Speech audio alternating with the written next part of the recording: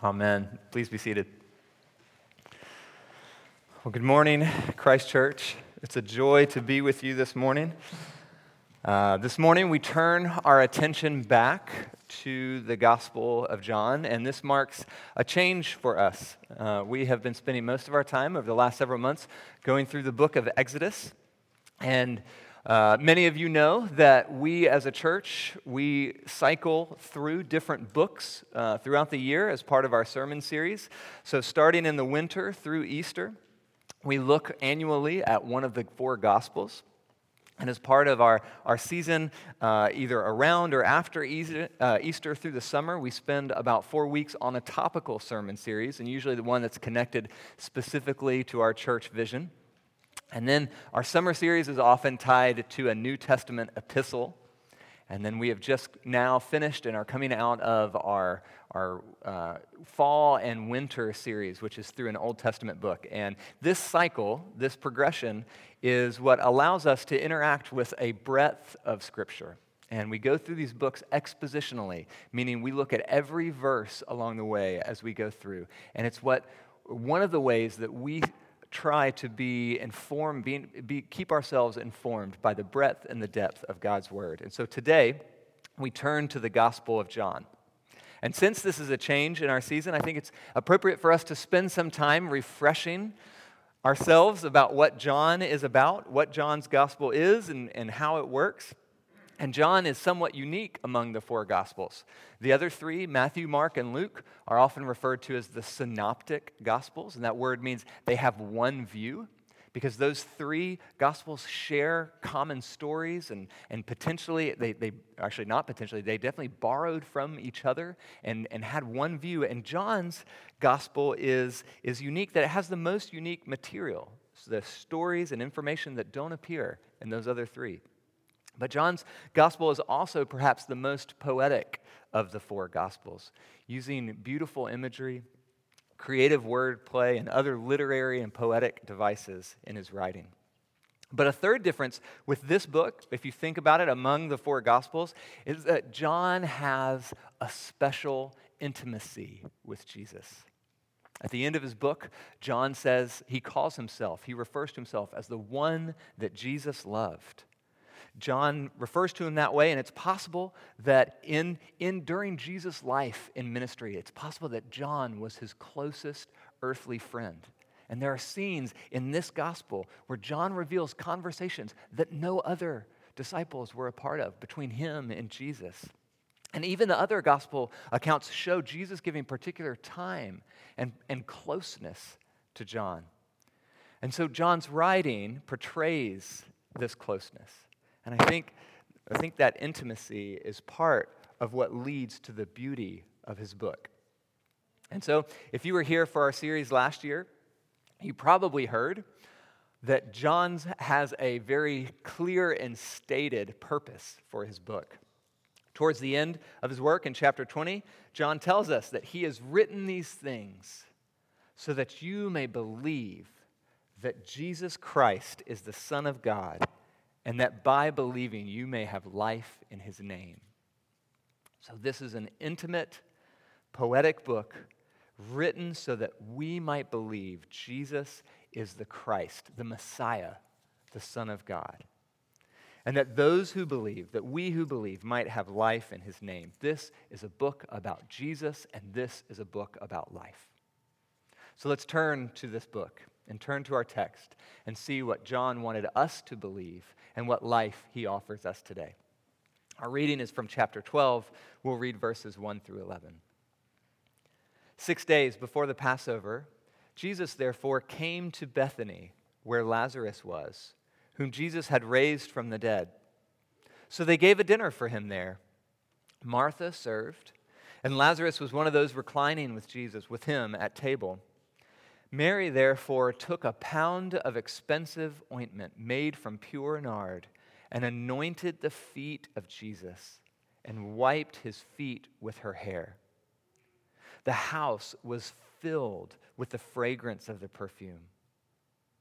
But Judas Iscariot, one of his disciples, he who was about to betray him, said, why was this ointment not sold for 300 denarii and given to the poor? He said this not because he cared about the poor, but because he was a thief. And having charge of the money bag, he used to help himself to what was put in it. Jesus said, leave her alone, so that she may keep it for the day of my burial. For the poor you will always have with you, but you do not always have me. When the large crowd of the Jews learned that Jesus was there, they came, not only on account of him, but also to see Lazarus, whom he had raised from the dead. So the chief priests made plans to put Lazarus to death as well, because on account of him, many of the Jews were going away and believing in Jesus. The grass withers and the flower fades, but the word of our God will stand forever. Let's pray. Lord, you have the words of eternal life. We pray, Lord, that you would open our ears to hear your word, that you would open our eyes to see your love, and that through your Spirit we might have renewed life in your name. Amen. Now, before we dive into the specific content of this passage, this particular scene, this microphone sometimes gives me trouble. We need to note that our passage today comes at an interesting place in John's gospel. And you could call chapter 12 you might call it a literary seam in his book. And what I mean by that is that John has divided his gospel nearly in half. And there's two major, what you might call, books of John's gospel. So after a brief poetic introduction, John has given us the book of what's often called the book of signs, which is the public life and ministry of Jesus. It's where he goes around performing these signs or these miracles, and he's connecting them to his purpose and who he is and his identity. And then the second half of the book is often called the book of glory, and it focuses on Jesus' last week of his life. And this scene, chapter 12, falls right on the connection point of those two major works. And it presents a thematic shift.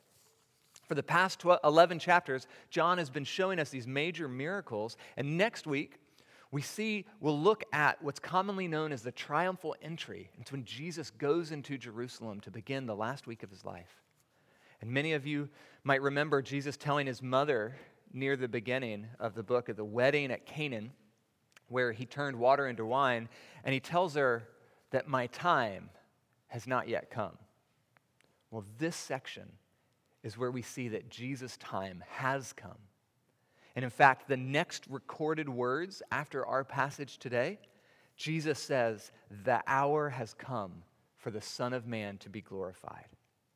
And so our passage helps make the bridge from Jesus' ministry of service and signs to his ministry of death, resurrection, and reconciliation. And here at the seam, at the intersection of these two major books, we find what for many of us is probably a bit of a surprising or unusual story. A poor woman pours an incredibly expensive amount of perfume on Jesus' feet. She washes it with her hair, while one of Jesus' disciples grumbles about it. And interestingly, this story appears in each of the four Gospels. In Matthew's account, we see that it wasn't just Judas who questioned what Mary was doing.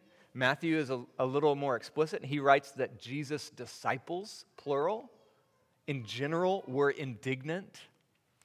But John chooses to focus on Judas.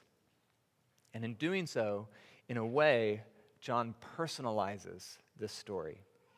John is zooming in on the motivations and the heart of the people in the story.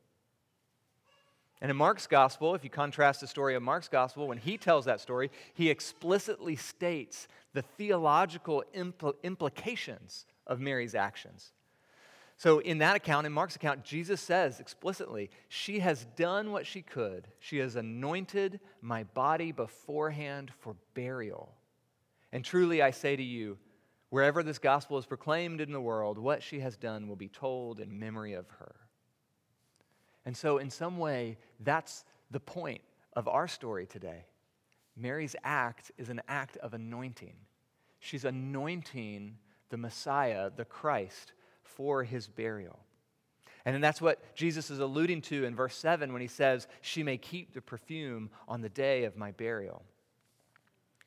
And so our passage shifts attention from Jesus' ministry on earth to his impending, atoning, and sacrificial death. And in one part, that's why we've titled this sermon, Transformation. And it's not a spiritual or a physical transformation, but it's a transformation of purpose. Jesus has changed his focus. For the past 3 years, he was performing signs and miracles, and now he is looking to the cross, to his coming death. He is anointed for the purpose that his Father has given him, for the purpose for which his Father sent him. And here's where we can step back and see some of the particular beauty of John's gospel, maybe what you might call his unique genius. And we can marvel at how he communicates this message. Because John doesn't just simply state this truth. He doesn't do what Mark does and uses the explicit words of, "This is the anointing for my burial." Though that is wonderful and helpful, and we are blessed because Mark does that. But in contrast, rather than giving us that propositional truth, John, on the other hand, he narrates this truth for us. He shows us. John zooms in onto the characters of the story, and instead of telling us about the transformation, he shows us their transformation. And specifically, I think he shows us the transformation of the human heart. By contrasting the actions and the values and even the very identities of Mary and of Judas, John reveals how Jesus transforms his children. And this passage highlights at least 3 ways that Jesus transforms, or that 3 ways that Jesus changes us. And so these will be our 3 points for today. And we see that knowing Jesus changes our values. And knowing Jesus also changes what we do. And knowing Jesus changes who we are. So knowing Jesus changes what we value, it changes what we do, and it changes who we are. So let's look at the first of these. Knowing Jesus changes what we value. In a way, this passage is a conflict of values. That conflict happens to be embodied in Mary and Judas. Mary, the sister of Lazarus, whom Jesus just raised from the dead, performs this outrageous act, taking an absurd amount of expensive perfume and pouring it on Jesus and washing his feet with her hair. And then on the other side, you see that Judas is immediately opposed, telling Jesus and all those who would hear him, all those around, that this money should have been used instead for the poor. And what you see that Mary and Judas have different values. A few observations to make here. First is this story is not telling us that Jesus doesn't care about the poor. For one, no person on the planet has done more for the poor than Jesus Christ. I won't go into it deeply here, and I'd love to talk to you about the service afterward if you're interested, but Jesus Christ has inspired more philanthropic effort, more generosity, more societal changing, uplifting change, lifting people out of poverty than any other single person in history. His charge to his followers to care for the sick and the poor and to love your neighbor as yourself has been followed in countless, innumerable ways for 2,000 years. So this conflict isn't about caring for the poor. Rather, this conflict teaches us how our values reveal our heart. And we'll see later in this gospel that Jesus already knows, or we do see, that Jesus already knows that Judas will betray him. John tells us in retrospect that Judas' motives weren't pure here. Judas wasn't actually concerned for the poor. Rather, Judas probably thought this was a waste, and he certainly would have rather helped himself to the money bag. And so Judas' values, they are on clear display. Judas values himself, and he disguises that value in morally upright language. And I think all of us should take a moment and heed the scriptural warning here. Judas, what he does is he uses a moral good to hide his immoral heart. And I think this is something that we all do. And we might do it more than we realize. We may not be as quick, or we may not sound as treacherous as Judas in this passage, but we are so good at disguising our sins in the language of morality. So I've thought of a couple of examples that are true for my life, and the first that comes to mind is we sometimes are slow to give away our money, to give away our possessions. Whether it's to the poor or to the church, we tell ourselves that it's for things like we need to take care of our family, or I should be saving for retirement, or because God says we should only give if we give cheerfully. But really, when we're doing those things, it could be that we are disguising our own selfishness, or our own fear, or even our own greed behind what might sound like moral language. Or another one that I've been convicted of lately is that sometimes I find myself resistant to share my time or my meals or to have people into my home because I don't want to be too tired for work. Or because, worse yet, I tell myself it's because I need to spend quality time with my family. And don't get me wrong, these things are good, right? We need to rest for the work that the Lord has given us. And I need to spend quality time with my family. But if I'm using those moral goods as an excuse for sin, to not show the hospitality that God has called me to, I'm revealing that what I really value is I value myself. Or a third example that I'm cautious to use this morning because so many of us find it close to home and it's sensitive, but I think we do this in response to COVID, in response to all the restrictions that have come out this past year. And for me, I find it easy to hide my selfishness in moral language when I talk about or when I make decisions about COVID. So specifically, I'm quick to point out the damage or the destruction, the hurt that these restrictions can cause and will cause in our community, when at a deeper level, I really just don't like being told what to do. And in the very next moment, or the next conversation, I can find all kinds of moral reasons to submit to authorities. That's what the Bible says, after all. That's what James, that's what Peter, that's what Jesus all say, to obey my authorities. But that also happens to really fit nicely with my own inclination to want to be a rule follower or to want to see myself as righteous in the eyes of others. In both of these settings, I can easily raise myself to the highest value, putting myself above all and couching it in a convenient language of morality.